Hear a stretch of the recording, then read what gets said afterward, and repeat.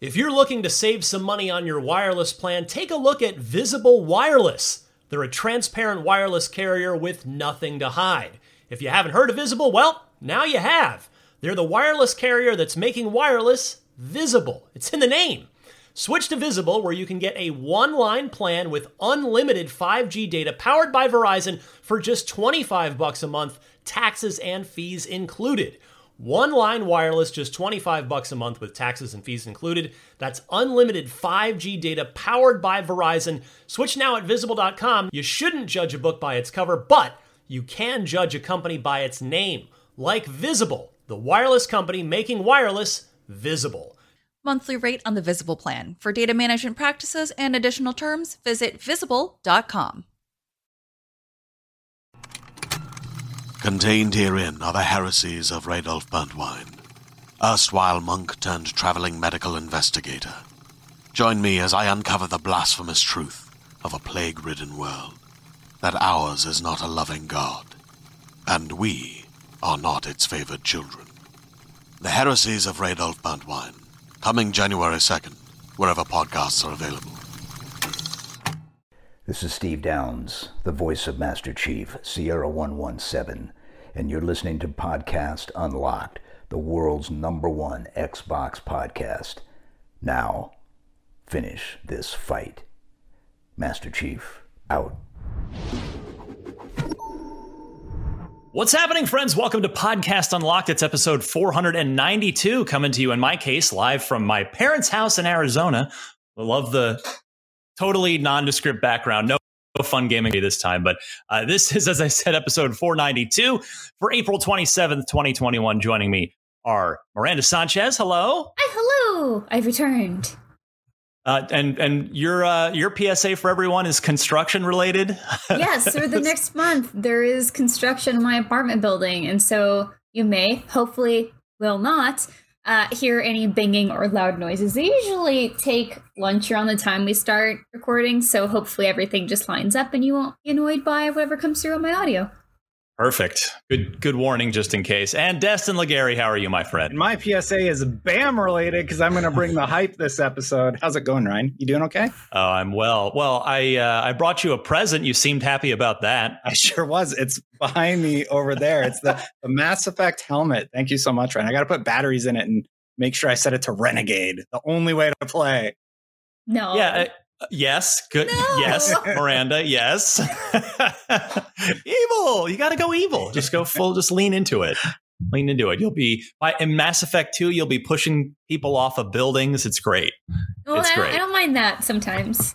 Only sometimes. Yeah. Well, to each their own. What do we got going on this week? We're going to talk about some big frame rates on Xbox this week. But first, a couple of quick PSAs. Number one, of course, our new YouTube home. Subscribe there. We're no longer updating the Unlocked YouTube channel. We have moved to youtube.com. YouTube.com. I don't know what I just said or what website that is. youtube.com/IGN Games. That's the place you want to go. Subscribe to that channel. We're trying to get all of our Unlocked friends over to that new home. You can also find Beyond, Nintendo Voice Chat, Game Scoop over there as well if you're interested in any or all of those. And then also the loot box. Remember, Yappa is dead. We tried it. Appreciate everybody that did send in those Yappas. But now it's even easier to be featured on Unlocked each week. All you got to do is tweet me your video loot box question. Just record yourself on video and tag me at DMC_Ryan. I'm keeping a running list of them. We'll have one later on in this episode. With that, let's get rolling here. Guys, I want to talk first about EA and FPS Boost. We have just a massive drop from the Xbox compatibility team. I swear, do you guys, before I get into this, you guys remember as well as I do, we all, suffered isn't the right word, especially in the pandemic age. Suffered in the video game context, not in the serious suffering. But do you guys remember how like sparse good Xbox news was for a while there last generation? Yes. Yeah. We're doing okay now. Yeah. Well, and that's That's the beauty part is I feel like week after week after week now, it's like karma coming full circle that we podcast in and week out through the lean years of Xbox in the Xbox One age. Now things are getting really good, even right here just at the start of the Series X era. We haven't even started really getting the first party games yet. But we talked about xCloud last week. There's this one. There's all the Game Pass announcements. Well, now this week, we've got a whole bunch of EA games getting FPS boost on the Series X and S as well. Check out this list of games, and these aren't just boosts. These are like turbocharge. These are like supercharged frame rates. Battlefield 1, 120 hertz on the Series X. Battlefield 4, 120 hertz. Battlefield 5. You know where this is going. 120 frames per second. Mirror's Edge Catalyst 120. Plants vs. Zombies Garden Warfare 120. Plants vs. Zombies Battle for Neighborville. That's the newer one. That's 120. Plants vs. Zombies Garden Warfare 2. 120 frames per second. Sea of Solitude, which was one of the excellent EA originals from a year or so ago. Maybe 2 years. I can't keep track of time anymore.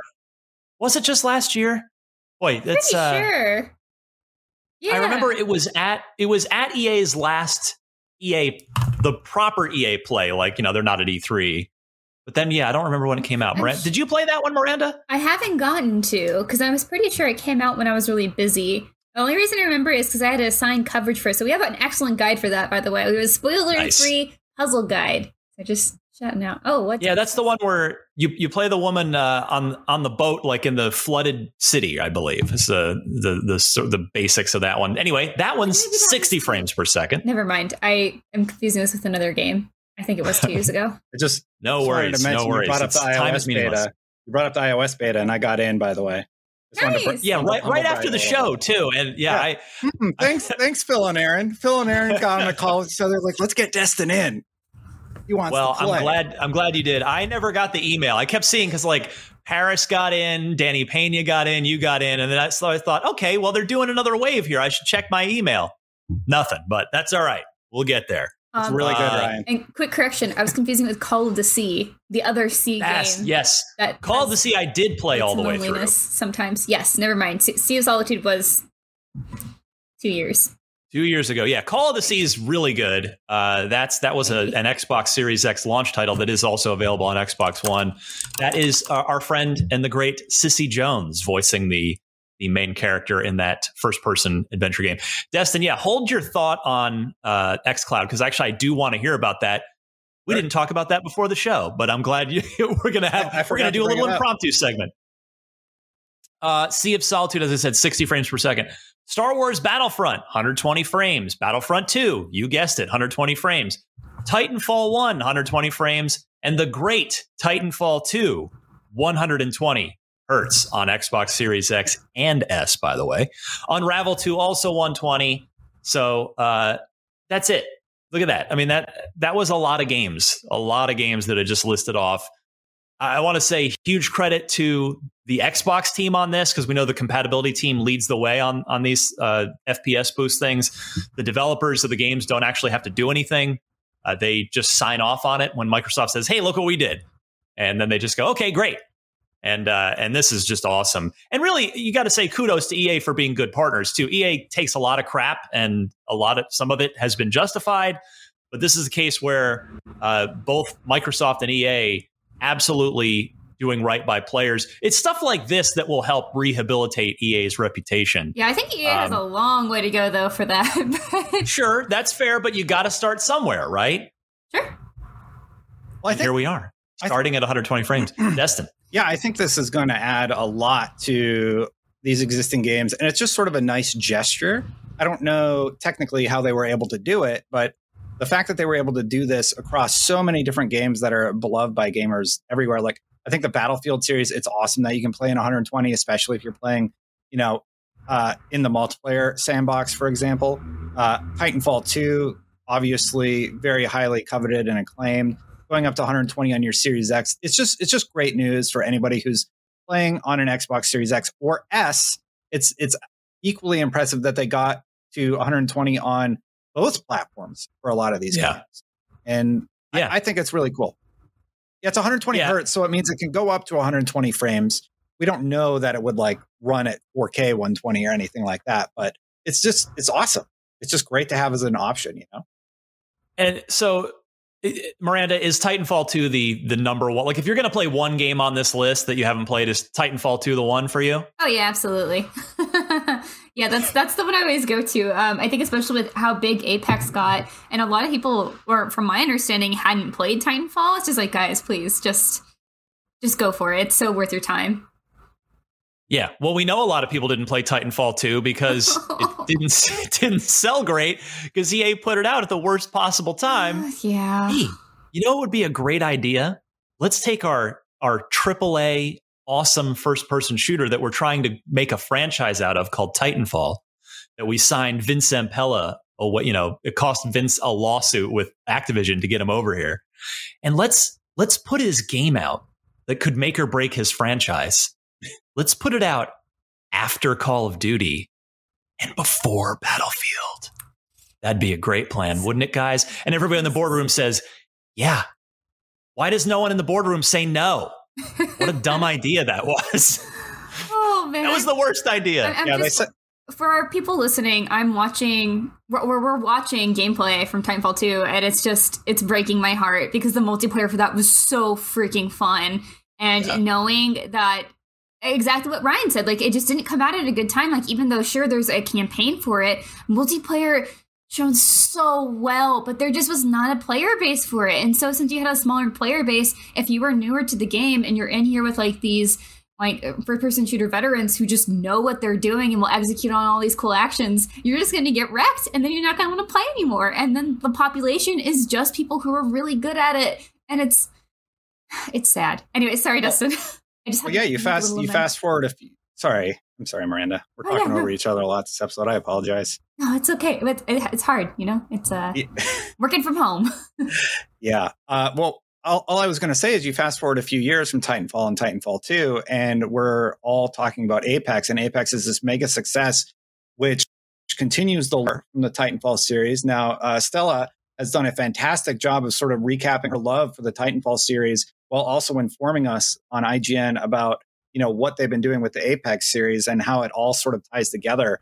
So it's just great to see that the basis of these two fantastic games, which have been updated, have helped, you know, create Apex. Like you just saw a fatality there. That's what I call them. And they have finishers in Apex, probably, you know, thought of as something they were able to implement further down the line. And it's cool. It feels like Titanfall 1 and 2 was them sort of finding what they wanted to create. And then they built Apex, and they're like, okay, yeah, we really, really are onto something here. So we just recently put up on IGN a top 10 first-person shooter campaigns of all time, which I was involved with because I just wormed my way into it because it's one of probably my favorite genre.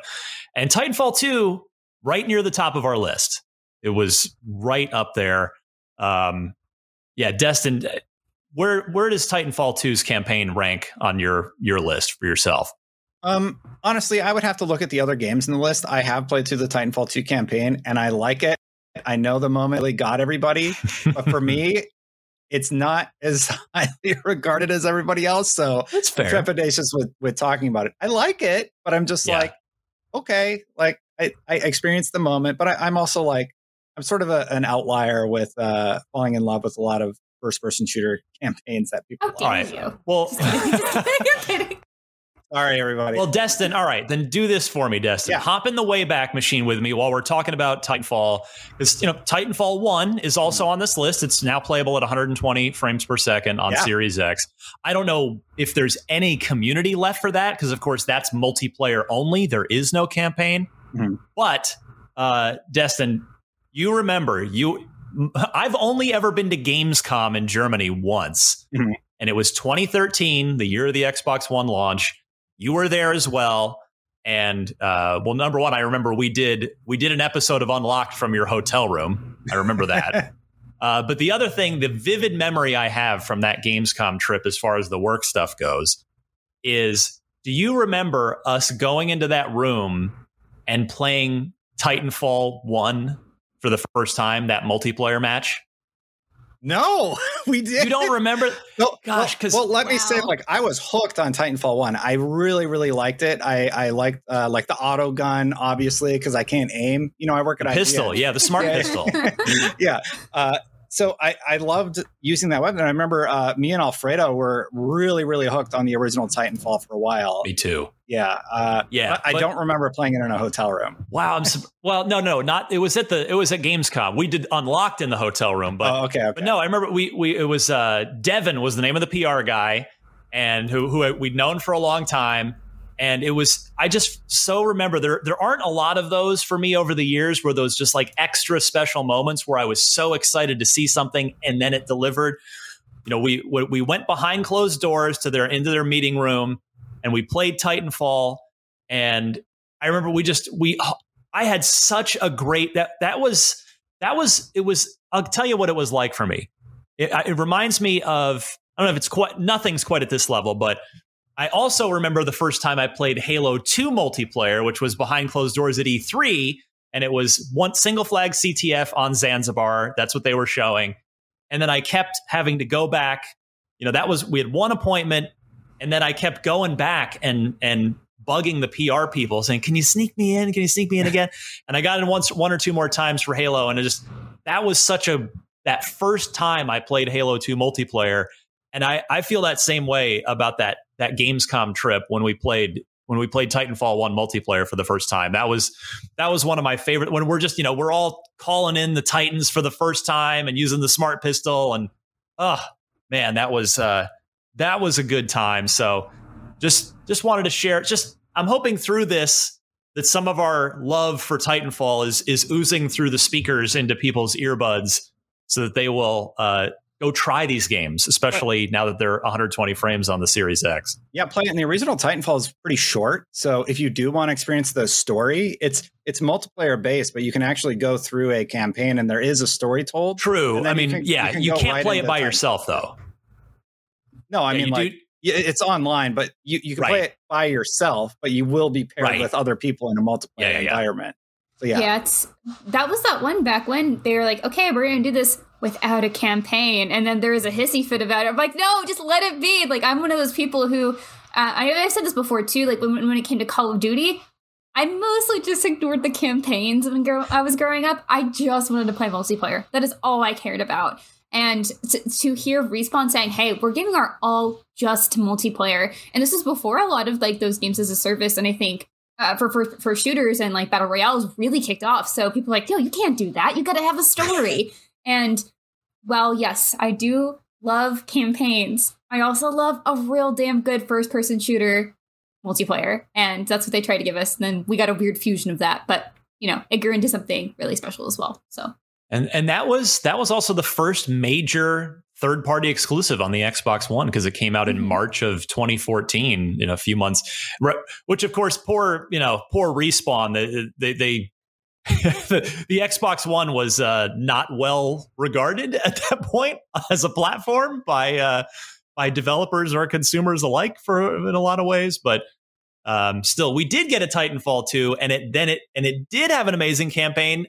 And then no one bought it because EA put it out at a horrific time. Yeah. So Titanfall seems kind of snake bit. Yeah. Yeah. You know, at least Apex is working. Yeah, they finally got it right with Apex. Third time's the charm, right? Well, yeah, right game, right time, multi-platform worked out well for them that time. But yeah, good stuff from EA, good stuff from the Xbox compatibility team delivering. I mean, because before this, guys, there are a handful of games that support 120 hertz up until this point on Series X, but this list alone probably doubles or triples the total number of 120 frames per second games on the Series X. Like, this is great stuff. This list might be enough to start nudging some people in our audience to make that TV upgrade, because this is going to keep coming. Yeah, Ryan, quick. Go ahead, Destin. Yeah. While we were talking, I actually booted up my iOS version. I just wanted to show off a little bit of Halo. And this is running. I was going to get to that next. Yeah. Oh, I'm sorry. I thought you were going there. I just wanted to show it. really quick. All right. Well, I guess we're doing it now. So Sorry. yeah. So this is Destin is, if you're watching or if you're listening on audio, Destin right now is got his phone and the controller facing the camera. He is playing Halo via xCloud. So Destin, actually, what I want to ask you, besides, well, I want your general impressions, but I also want to know, because again, I don't have it yet. A lot of our iOS owning listeners don't have this yet. Can you explain how easy it is to use? Because it's how does it work? Because we know it's through the browser. That's the workaround. So if you could take the floor, please. Yeah, so basically you get sent an email and then you're invited into the beta, right? And you sign up. And what it does is it opens a separate thing and it creates a home icon. And then you just sign in to the service. Now, as I was playing, we're obviously doing this recording right now. So my bandwidth is being, split between my phone and that. So I don't think it's indicative of the quality. But for the few seconds there where you got pretty solid gameplay, that's largely been my experience. And I know I've been pretty hard on cloud-based gaming for the most part because I'm like, hey, I don't feel like it's ready yet. But my experience with this has actually been much improved from the last time I played it. Like, at E3 when I played it, I was like, okay, there's a little bit of input latency. And then, going forward, I just want to say that I've been impressed and I'm more hopeful about where we're going with xCloud gaming. It runs really well on my phone. It is super easy to hop in. Like, okay, I shut off Halo and I'm going to hop into Killer Instinct. Yep. It sets up your stream and then it'll boot right into it after a few seconds. And I bought this is that a little jet on the screen? What is that? It's their icon for the stream. It's like a little jet. And then keep in mind, I'm sending a video signal through vMix right now. I'm on Discord and I'm doing all this other live production stuff. And then it's like, are you ready to play? Your stream's ready. Go for it. And then we're in Killer Instinct. Nice. Right. So it's that's really good. A few seconds. You don't have to download anything. And then, you can just get in there and you can see the input latency is pretty light once I get past the intro dialogue here. Oh, yeah. All the splash screen stuff. Yeah. Like I said, I'm happily corrected about my stance. And what controller phone contraption do you have there? is that good? Do you want to give that a plug? Like, is that one you'd recommend to people? No, this is something I bought off eBay for like $3, and it's just an extra Xbox controller I had. Well, fair enough. Yeah, we know there are a number of like official options out there that Microsoft has sanctioned from third party peripheral makers. Yeah, Destin is not using one of those. Yeah, I think you're referring to the Kishi, which a lot of people have been talking about. And the Backbone is the other one I hear a lot about. Yeah, and the Backbone, neither of which I've tried out yet. But I would like to. Those attached to the side or around the back of the console. Right. And like, I don't use it enough because my Xbox is right there. Sure. And my TV is right there. So like, I'm going to bust out my phone because I don't want to turn a little bit. I'm playing my 120 hertz TV, Yeah, we've reached peak Wall-E. Yeah, right. Oh, no. I'm going to play on the TV, right? If I'm just going to chill out, and that's been my best experience with the console lately. It's just like, because we sit at these desks all day, and Rand and I were I think we were talking about this yesterday. Like, it's nice to go anywhere else, even if it's the couch over there in my living room, and chill out and play a game, as opposed to sitting at your work desk. Yeah, I've definitely been feeling the fatigue of just. I love my PC games. I love Dota, guys.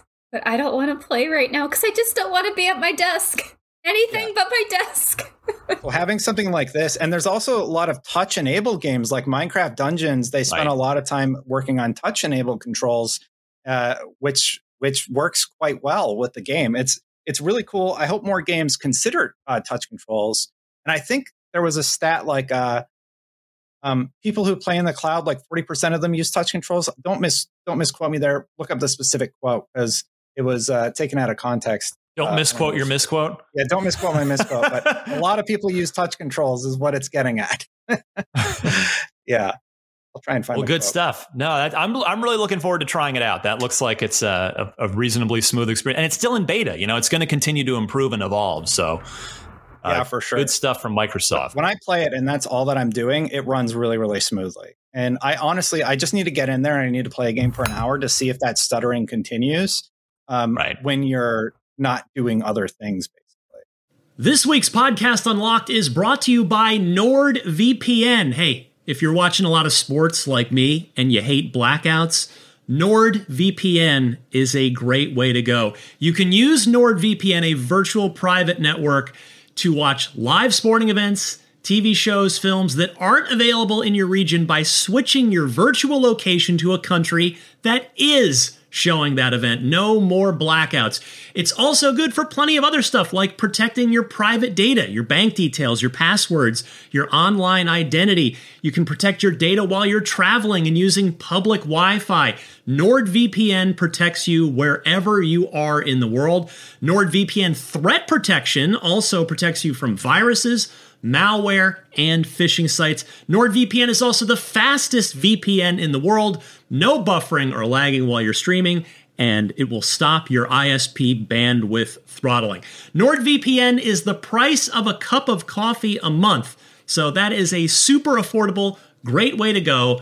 To get the best discount off of your NordVPN plan, go to nordvpn.com/unlocked without the E. That's NORDVPN.com/UNLOCKD. And that'll give you 4 extra months on the 2-year plan. And best of all, there's no risk with Nord's 30-day money-back guarantee. NordVPN.com/unlocked without the E. Hey there, this is Justin Bartha. I made a funny new podcast, King of the Egg Cream. It has the greatest cast in the history of podcasts with actors like Louis Black. I'm torn by my feelings for 2 women. Bobby Cannavale. You can eat it, or if someone hits you, you can put it on your cut. Melanie Linsky. I wonder what these marvelous things are that look just like boiled chicken feet. Jason Ritter. I can break things and pick locks and kill people. Michael Stuhlbarg. The whole point is to inspire people that they should make themselves better. Ari Grainer. No, don't whet its appetite. What are you, an idiot? Me, Justin Bartha. That's not just any egg cream, that's a Lemke's special. And all narrated by the hilarious Richard Kind. This is the story of Harry Dalowitz and how he rose from nothing to become New York's King of the Egg Cream. So if you like funny true stories, come listen to King of the Egg Cream, available wherever you get your podcasts. Excellent. Well, thank you, Destin. You did ruin the great segue that I had set up. We were talking, we were in the Titanfall zone and about how Titanfall seems kind of snake bit and could never really get a lucky break. Well, Respawn is working on a new franchise that hopefully EA won't decide to publish between Battlefield and Call of Duty. Respawn's Stephen Kahin Wong tweeted, "Want to get in early and help build a new IP from scratch? We're a team of 5 right now, with an emphasis on 5, looking for our 6th, parentheses, a coder." And Vince Zampella, the studio head of Respawn, saying, "Looking for an exciting new opportunity, new Respawn project, super exciting stuff. Get in early," as he quote tweeted Steven on that. So really cool to hear about a new IP being incubated over at Respawn. Miranda, I mean, what I think is interesting here is I don't really think there's any predicting what this could be, because this is a studio that has done multiplayer first-person shooter, great campaign first-person shooter with Titanfall 2, Battle Royale, one of the biggest ones in the world with Apex Legends, but also Star Wars Jedi Fallen Order, which is kind of a Souls-like. So I don't know what their new IP could possibly be, and that's kind of exciting, right? Oh, absolutely. I think Respawn is one of the most exciting studios to watch. I'm very partial to their shooter team just because I think they've made some of my favorite first-person shooters of all time, and they're always really quality. And obviously, we've just gotten a lot of really great games out of Respawn. So what I'm excited to see is that they're potentially looking to build these smaller teams to just maybe play with something that's really cool. And I remember when they were talking about Apex early on, they were kind of worried about it. They didn't know if it was going to do well. They're like, well, let's just put this out in the world and see what happens. And obviously, some really good things happened for that. So I'm just excited to see what this could be. Obviously, if they're still just building the team, it's very early on. So I don't think we will hear anything about this. And who knows, it may not work out. Maybe they try to put this together, you know what, this isn't working for us, and they scrap it. So who can say what's going to happen with this project? But maybe if we have a good memory, we'll remember this day when we talked about Respawn's new small project, they'll be like, oh yes, this is that project that they were working on. Neat. Yeah, that's a good point. I mean, games do prototype and not work out all the time. We just usually don't hear about it. That's a normal thing within the video game industry. So it is entirely possible. But yeah, I love the idea that Respawn is going to keep spreading their wings and doing something else that's new and interesting. Now, Destin, one thing, there are a couple things that have been a pattern with Respawn. One is they've delivered quality consistently, great stuff. Number two, they're like the rogue studio within EA who won't use Frostbite, or at least they haven't yet. Titanfall and Apex are built off the Source engine from Half-Life, like Half-Life 2, heavily modified and evolved over time. And then, of course, Jedi Fallen Order was built off of Unreal Engine. So I wonder, Destin, if this new project might be when they finally give in and make the overlords happy and use Frostbite. I don't think they're going to use Frostbite. I think EA's kind of moved away from that just as a rule of thumb, because they're like, okay, like how many critical bombs do we need in the Frostbite engine? Like Anthem failing has to be a massive hit for their bottom line. Andromeda. Yeah. And Andromeda being a bomb, like critically. And like, regardless of what we feel personally about those franchises, the challenge is very clear. Like, the people have responded, and it's not a good look for EA. So letting Respawn sort of do their thing, use the engine that they want to use, and the engines that they're using have a ton of support because so many people in the industry use them. That is just a win. I don't think they moved to Frostbite. I think the odds of that are very low. I think the team making Battlefield, who know it the best, if that's what works for them, great. Keep doing it because Battlefield looks phenomenal. That's what it's built for, right? It's built for Battlefield, really. Yeah. At the end of the day. Exactly. So they should keep doing them, and EA or Respawn should keep doing Respawn, And thankfully they will. We know they will. I'm excited about this. You make a great point about the engines that Respawn's used having so much support and tools available to them. I'm not saying Frostbite doesn't, but obviously they've got DICE as a internal partner within EA. But yeah, like Source has been used in a ton of stuff over the years, and Unreal obviously is spread far and wide across the industry. So yeah, it'll be really fascinating to see what Respawn decides to cook up and what kind of game it is, what technology it'll use. But and kind of definitely bold of them to just openly recruit on Twitter through Vince and through their team to say, hey, we're the cool guys at EA. Come join us. Well, I'll say this: they haven't had a miss yet. Exactly. Yeah, they're what 4 for 4. Yeah. Titanfall 1, 2, Apex. The VR game, wasn't it Medal of Honor? Oh, that was not a good game. Sadly, there's one in there that did not quite hit well. I do. You're right. I totally forgot, man. Yeah, Medal of Honor: Above and Beyond, a game that, it's. If you haven't, I imagine most of our audience hasn't played it. It is the documentary stuff that they did. They went and shot a bunch of like actual mini documentaries with surviving World War II veterans, and they took them back to Europe, to the site of the place that they had, a conflict or some sort of big event happen during World War II. Those are, I'd never cried in a VR headset with a VR headset on my face until I watched a couple of those. They're absolutely brilliant films that should be seen without having to play a not super great VR video game. But yeah, unfortunately, the game does not back up the incredible documentary work. So hopefully Respawn releases those. In fact, thank you for bringing that up, Miranda, because I guess I'll just mention, even though it's not Xbox news, it's a VR game. You can't play it on an Xbox, obviously. But one of those mini documentaries from Medal of Honor just won an Oscar. So that tells you how significant and how good those are. I'll call that a win. That's true. That's I'm going to say it's a win.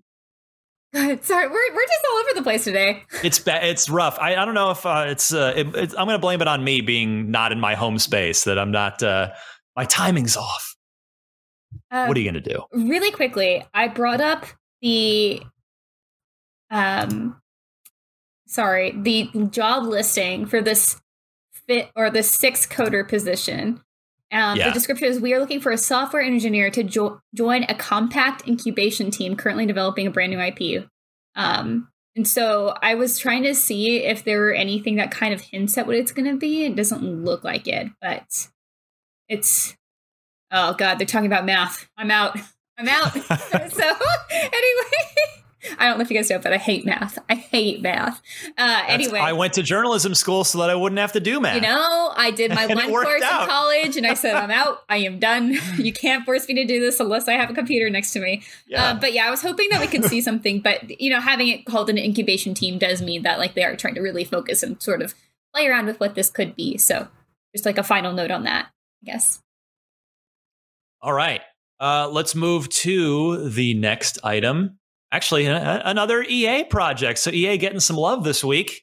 It Takes Two, which EA published on behalf of Hazelight and creative director Joseph Fares. It is off to a great start. We knew it was off to a great start critically. It got a 9 out of 10 from IGN. And last I looked, the Metacritic was at a 90, which is just tremendous to see for any game. Now it is commercially a success as well.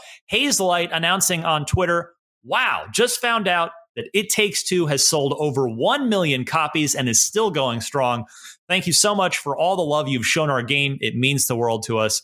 And Joseph Fares quote tweeting that saying, this shows that there definitely are players that also want to play co-op only games. Thank you, everyone. And I hope we see more games like this. I think am I still the only one in the room that's had a chance to spend time with this, since it is a 2-player specific game, Destin, Miranda? I haven't played it yet, but I'll take that sigh. I felt really betrayed yesterday because I was like, oh, I'm going to ask my twin sister to play with me. You know, like I have a twin. Yeah. It's like my automatic co-op partner. Sure. And literally during a meeting while we were talking about this game, I saw her sign on to Steam to play with someone else. I was like, okay, I see how it is. Wow. Goodness. Betrayal ton. Yeah, absolutely. that cuts deep right there. That's a tough one. But yeah, if you're watching on video, you're seeing some gameplay from it now. But yeah, I played the first 2 hours. I'm playing with Jonathan Dornbush, who we are both eager to find some time in our schedules to jump in and continue together. But it's really good. I will say, thus far, I personally like A Way Out better, which was Joseph and Hazelight's last game. Because it's more of like a playable, it's like a co-op HBO drama, like a period piece. This is much more. It Takes Two is much more whimsical, which isn't a bad thing at all. It's very different, but it's exceptionally good so far. You're never doing the same thing twice. You're never doing the same thing for more than a few minutes. The game has constant variety. It's really fun to play together. So yeah, and remember, it does have a friend pass. So if you buy a copy, you can invite a friend that you want to play with you into it without needing to buy another copy. So everybody should play It Takes Two. It is excellent. Really happy to see a great game sell a big amount of copies, because it deserves to do so. Let's move forward here. We got a couple more topics. So I'm going to tie this back to Xbox. You're going to think, what are you talking about? Why are you talking about a PlayStation thing? PlayStation is PlayStation's delisting of Cyberpunk 2077, quote, influenced sales on other platforms, according to CD Projekt Red. So in the company's first investor call since the release of Cyberpunk 2077, a CD Projekt Red executive implied that Sony's decision to pull Cyberpunk out of the PlayStation Store influenced sales on other platforms, with this quote, in general, I would say that the sentiment about Cyberpunk and the situation with Sony Digital Storefront, the fact that we were cut off from large portions of the market, which may have also indirectly affected gamers' decision to purchase the game on other platforms, definitely influenced the sales. Now, what I want to throw to you guys first, and I'll go Destin's way here to begin with, you could interpret that a couple different ways. And what I'm curious of is, Destin, how do you interpret that? Do you think that they're saying, that CD is saying that sales on Xbox and PC went up as a result of it being unavailable on the PlayStation Store? Or do you think that they're suggesting that sales suffered as a result of PlayStation pulling it? I think it went up. I mean, to me, like, that seems the only interpretation that you can make. If I'm unable to buy it, or if your main platform is PlayStation and you're unable to buy it there, but you also have an Xbox, okay, I'll pick it up on a One X. Because, like, I think we often think about just Series X versus PS5, right? When we're thinking about what's our main platform of choice. You got to remember, some people, like, let's say you only have a PS5 and you can't play Cyberpunk. All right, I'll play it on my Xbox One X instead. If that's where I'm only able to play it, because when I'm able to get a Series X or a Series S, I can just continue my progress from there. And we're still waiting on that next gen update for everything anyway. So I would have to interpret that as sales went up on the Xbox and Windows options. How about you, Miranda? Where do you fall on this? I agree with Destin based on the phrasing of this. So the quote, decision to purchase the game on other platforms definitely influenced the sales. So I don't think they're necessarily trying to talk about like the success or whatever it may have been, but just that, yes, because you could not get it here, obviously you had to go buy it elsewhere. And so for those people who do own multiple platforms, did have the option to get it somewhere else. And it's like a weird comment too, because I feel like sales on those systems would have been, on the consoles at least, would have been down anyway based on the performance issues. Like if I only had one option to buy it, I mean, and if I weren't doing the job that I do, I probably would have considered waiting to see what problems people were having on Xbox before deciding to purchase it.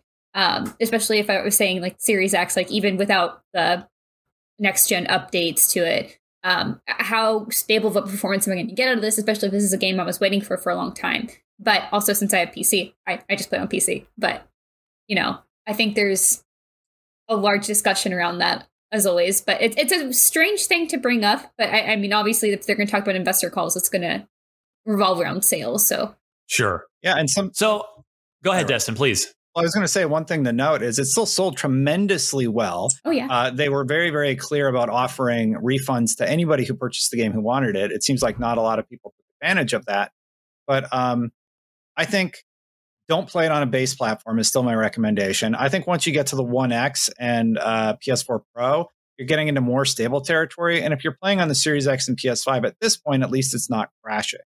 So, or at least it should be crashing less is what I've heard, but I haven't tested it for myself. So, yeah, obviously this game's been through the ringer. I think the public perception is largely negative, but it did not affect their sales. So what we hear on Twitter and, you know, within our gaming spheres is not indicative of people purchasing a product. And like that also sort of brings up the morality of like, were they genuine in their marketing and everything, which they're definitely taking to heart and hopefully learning from going forward. So I actually respectfully disagree with both of you on this. I think they're saying that sales were down on the other platforms because the way I interpreted this, number one, I think if the sales went up on PC and on Xbox, I think they would have said that because this is an investor call. They're there to give as good of news as they can to their investors. Sorry, for me to clarify too, I don't necessarily mean that there were.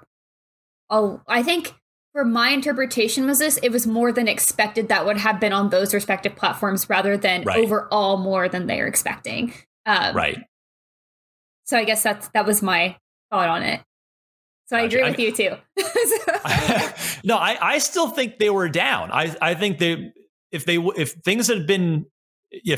they'd seen a bump that higher than expected on those other platforms, I think they would have said so. I think the fact that my interpretation is that this is the quote: the sentiment about Cyberpunk and the situation with the Sony digital storefront, the fact that we were cut off from large portions of the market, which may have also indirectly affected gamers' decision to purchase the game on other platforms. I think they're saying it definitely influenced the sales. I think that, you know, the word gets around from your friends that like, oh, you can't even get it on PlayStation because it's so bad. I think people then held off. So there were some other financial numbers, Destin, that said that their numbers were not as high as they had anticipated them to be, which is to be expected after everything that's gone on with this game. But yeah, I just thought this was. Yeah, go ahead. The numbers they report are $563 million in revenue, but they lost $51.2 million to the Help Me Refund program.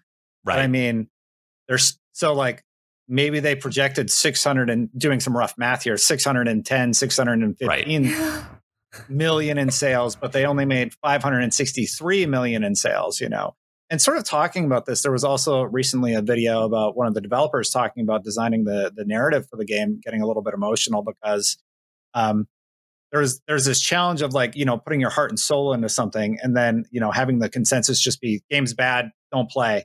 But I think there are some excellent stories in Cyberpunk 2077 that I hope that the game gets to a point where it's similar to what I experienced on PC because I had a really enjoyable time on PC. I had a great time. Yeah.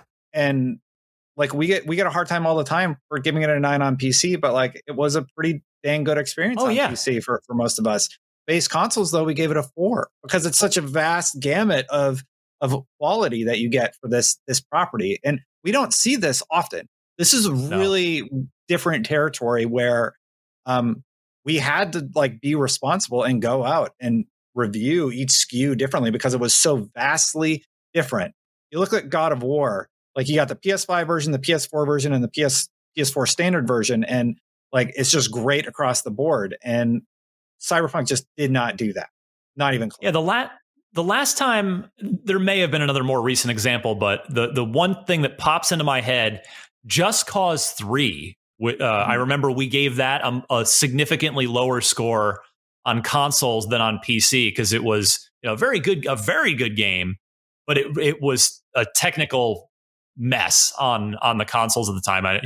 That would have been probably early in the Xbox One generation because again, it was Just Cause 3, not Just Cause 4. But yeah, we'll do that when we need to. But I agree. Yeah, it's the 10 or so hours I've played on PC were mostly excellent, just aside from a few random bugs. But it ran great, looked great.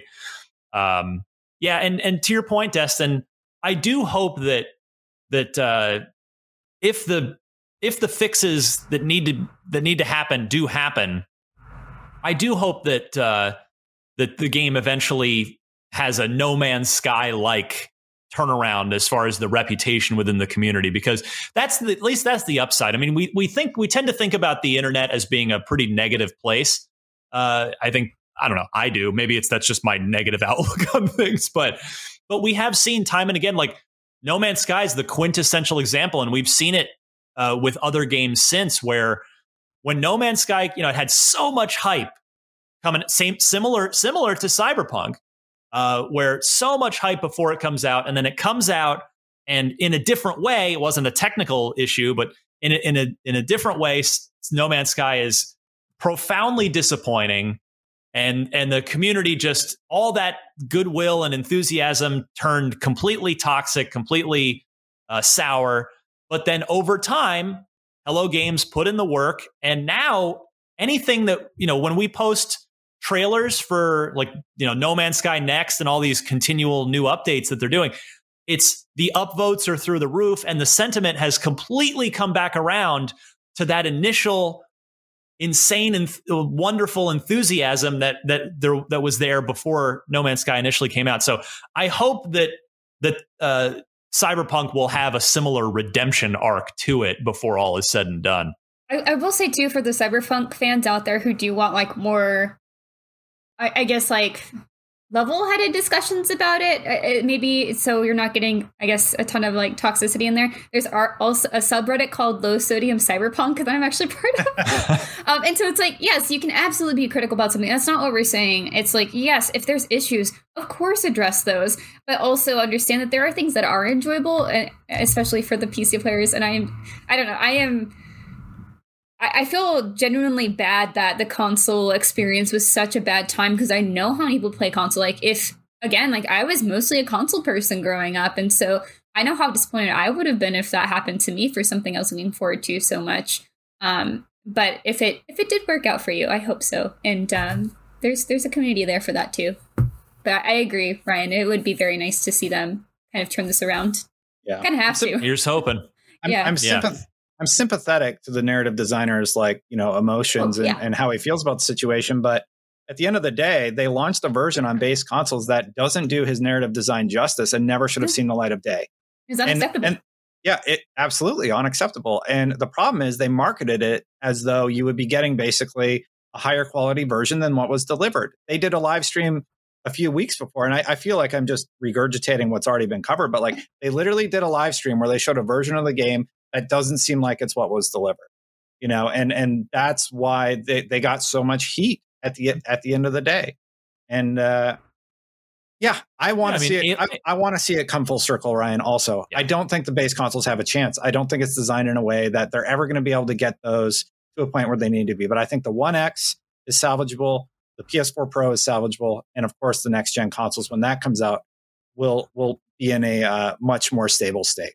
Just fix the crashes, at least on the One X and Pro and forward. And then you're already in much better situation. Why didn't they just delay it? It's just so frustrating because I had a really good time with PC. And when I start talking about it, I'm like, just delay it. Why would you push it out?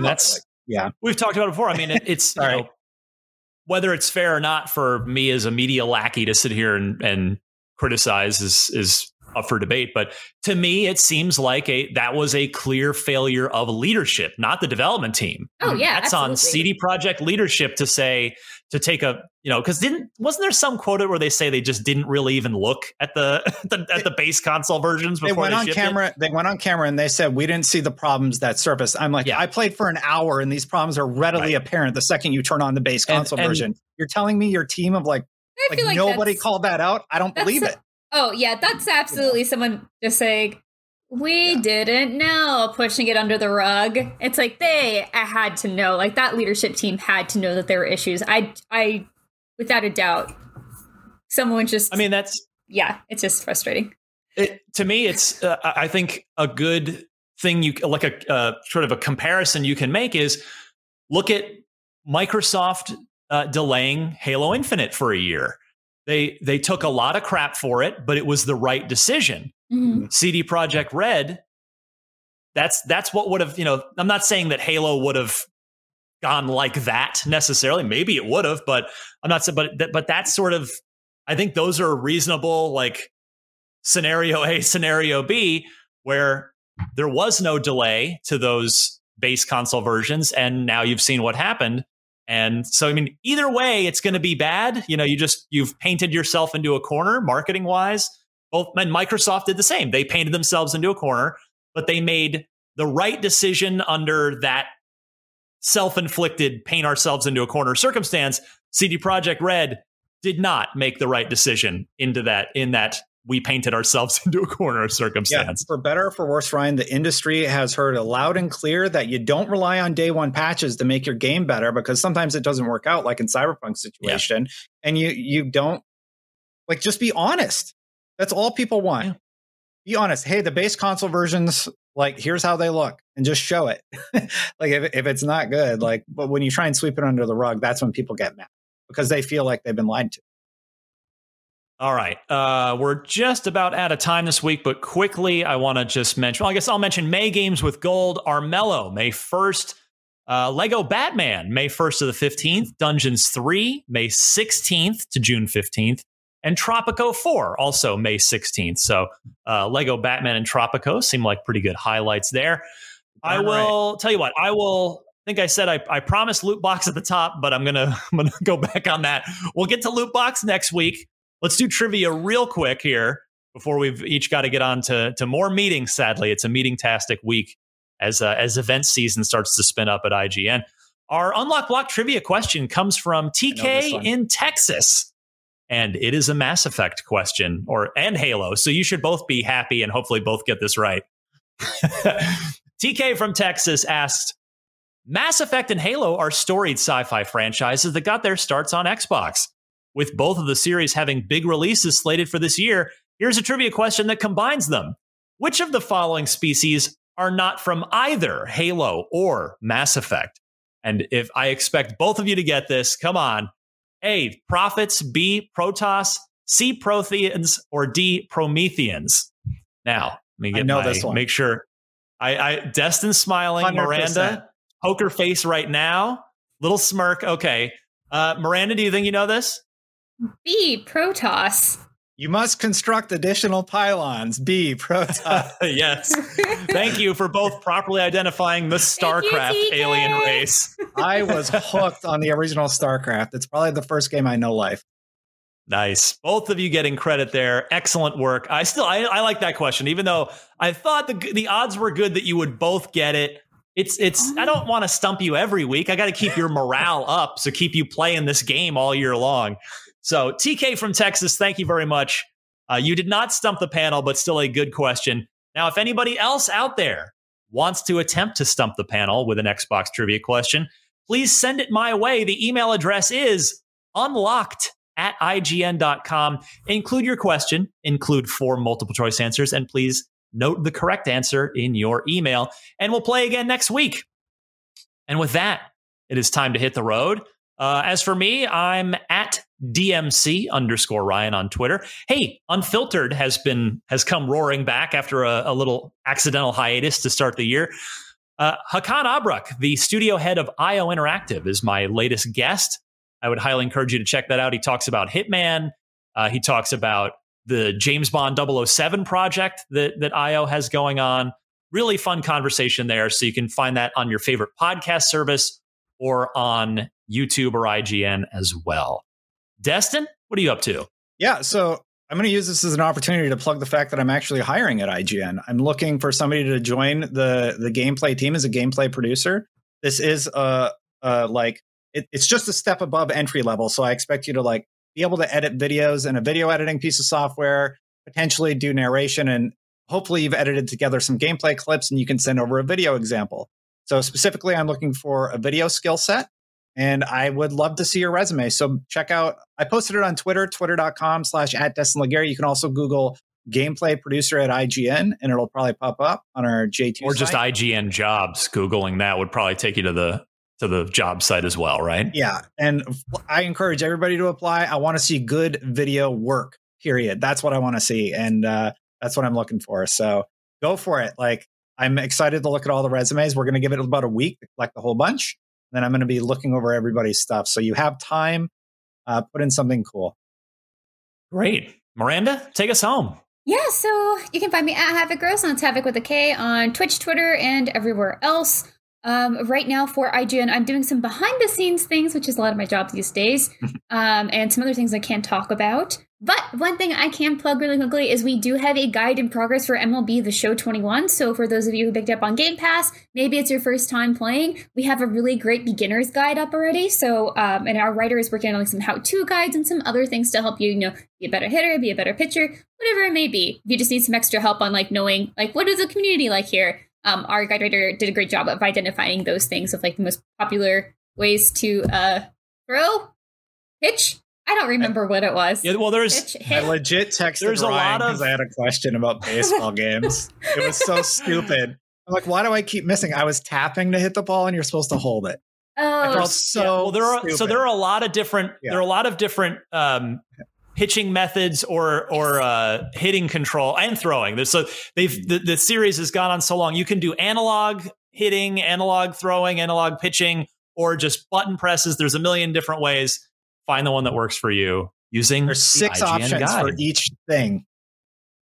Yes, exactly. So we're trying to clarify all of those if it's your first game. Editing that guide was real fun for me. Anyway.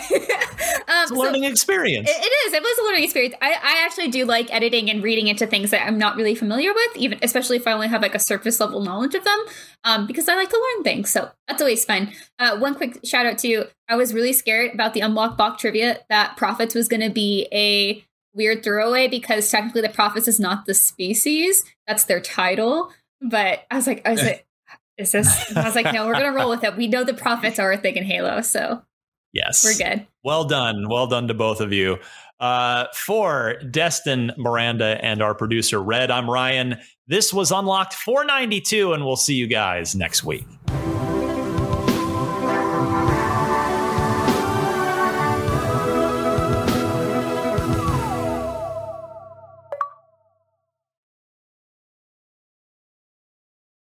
Hi, My name is Jenny Owen Youngs. And I am Kristen Russo. And together, we run Buffering, a rewatch adventure, a family of podcasts moving through our favorite 90s genre television. If you're a fan of Buffy the Vampire Slayer, well, great news for you. Our very first podcast adventure took us through all 7 seasons of the series. We covered it spoiler-free, episode by episode. For those of you who want to start the show for the first time, you can find that podcast pretty easily. It's called Buffering the Vampire Slayer. Inside that podcast, you'll also find an original song that pairs with each glorious episode of Buffy and original character jingles for so many of our Buffy favorites. Buffering has been praised in places like Time, Esquire, Paste Magazine, and the New York Times, and we've chatted with dozens of cast members, writers, directors, and fans along the way. Come hang out and rewatch some of your favorite television with us and a wonderful community of listeners. Learn more at bufferingcast.com or find us on socials at bufferingcast.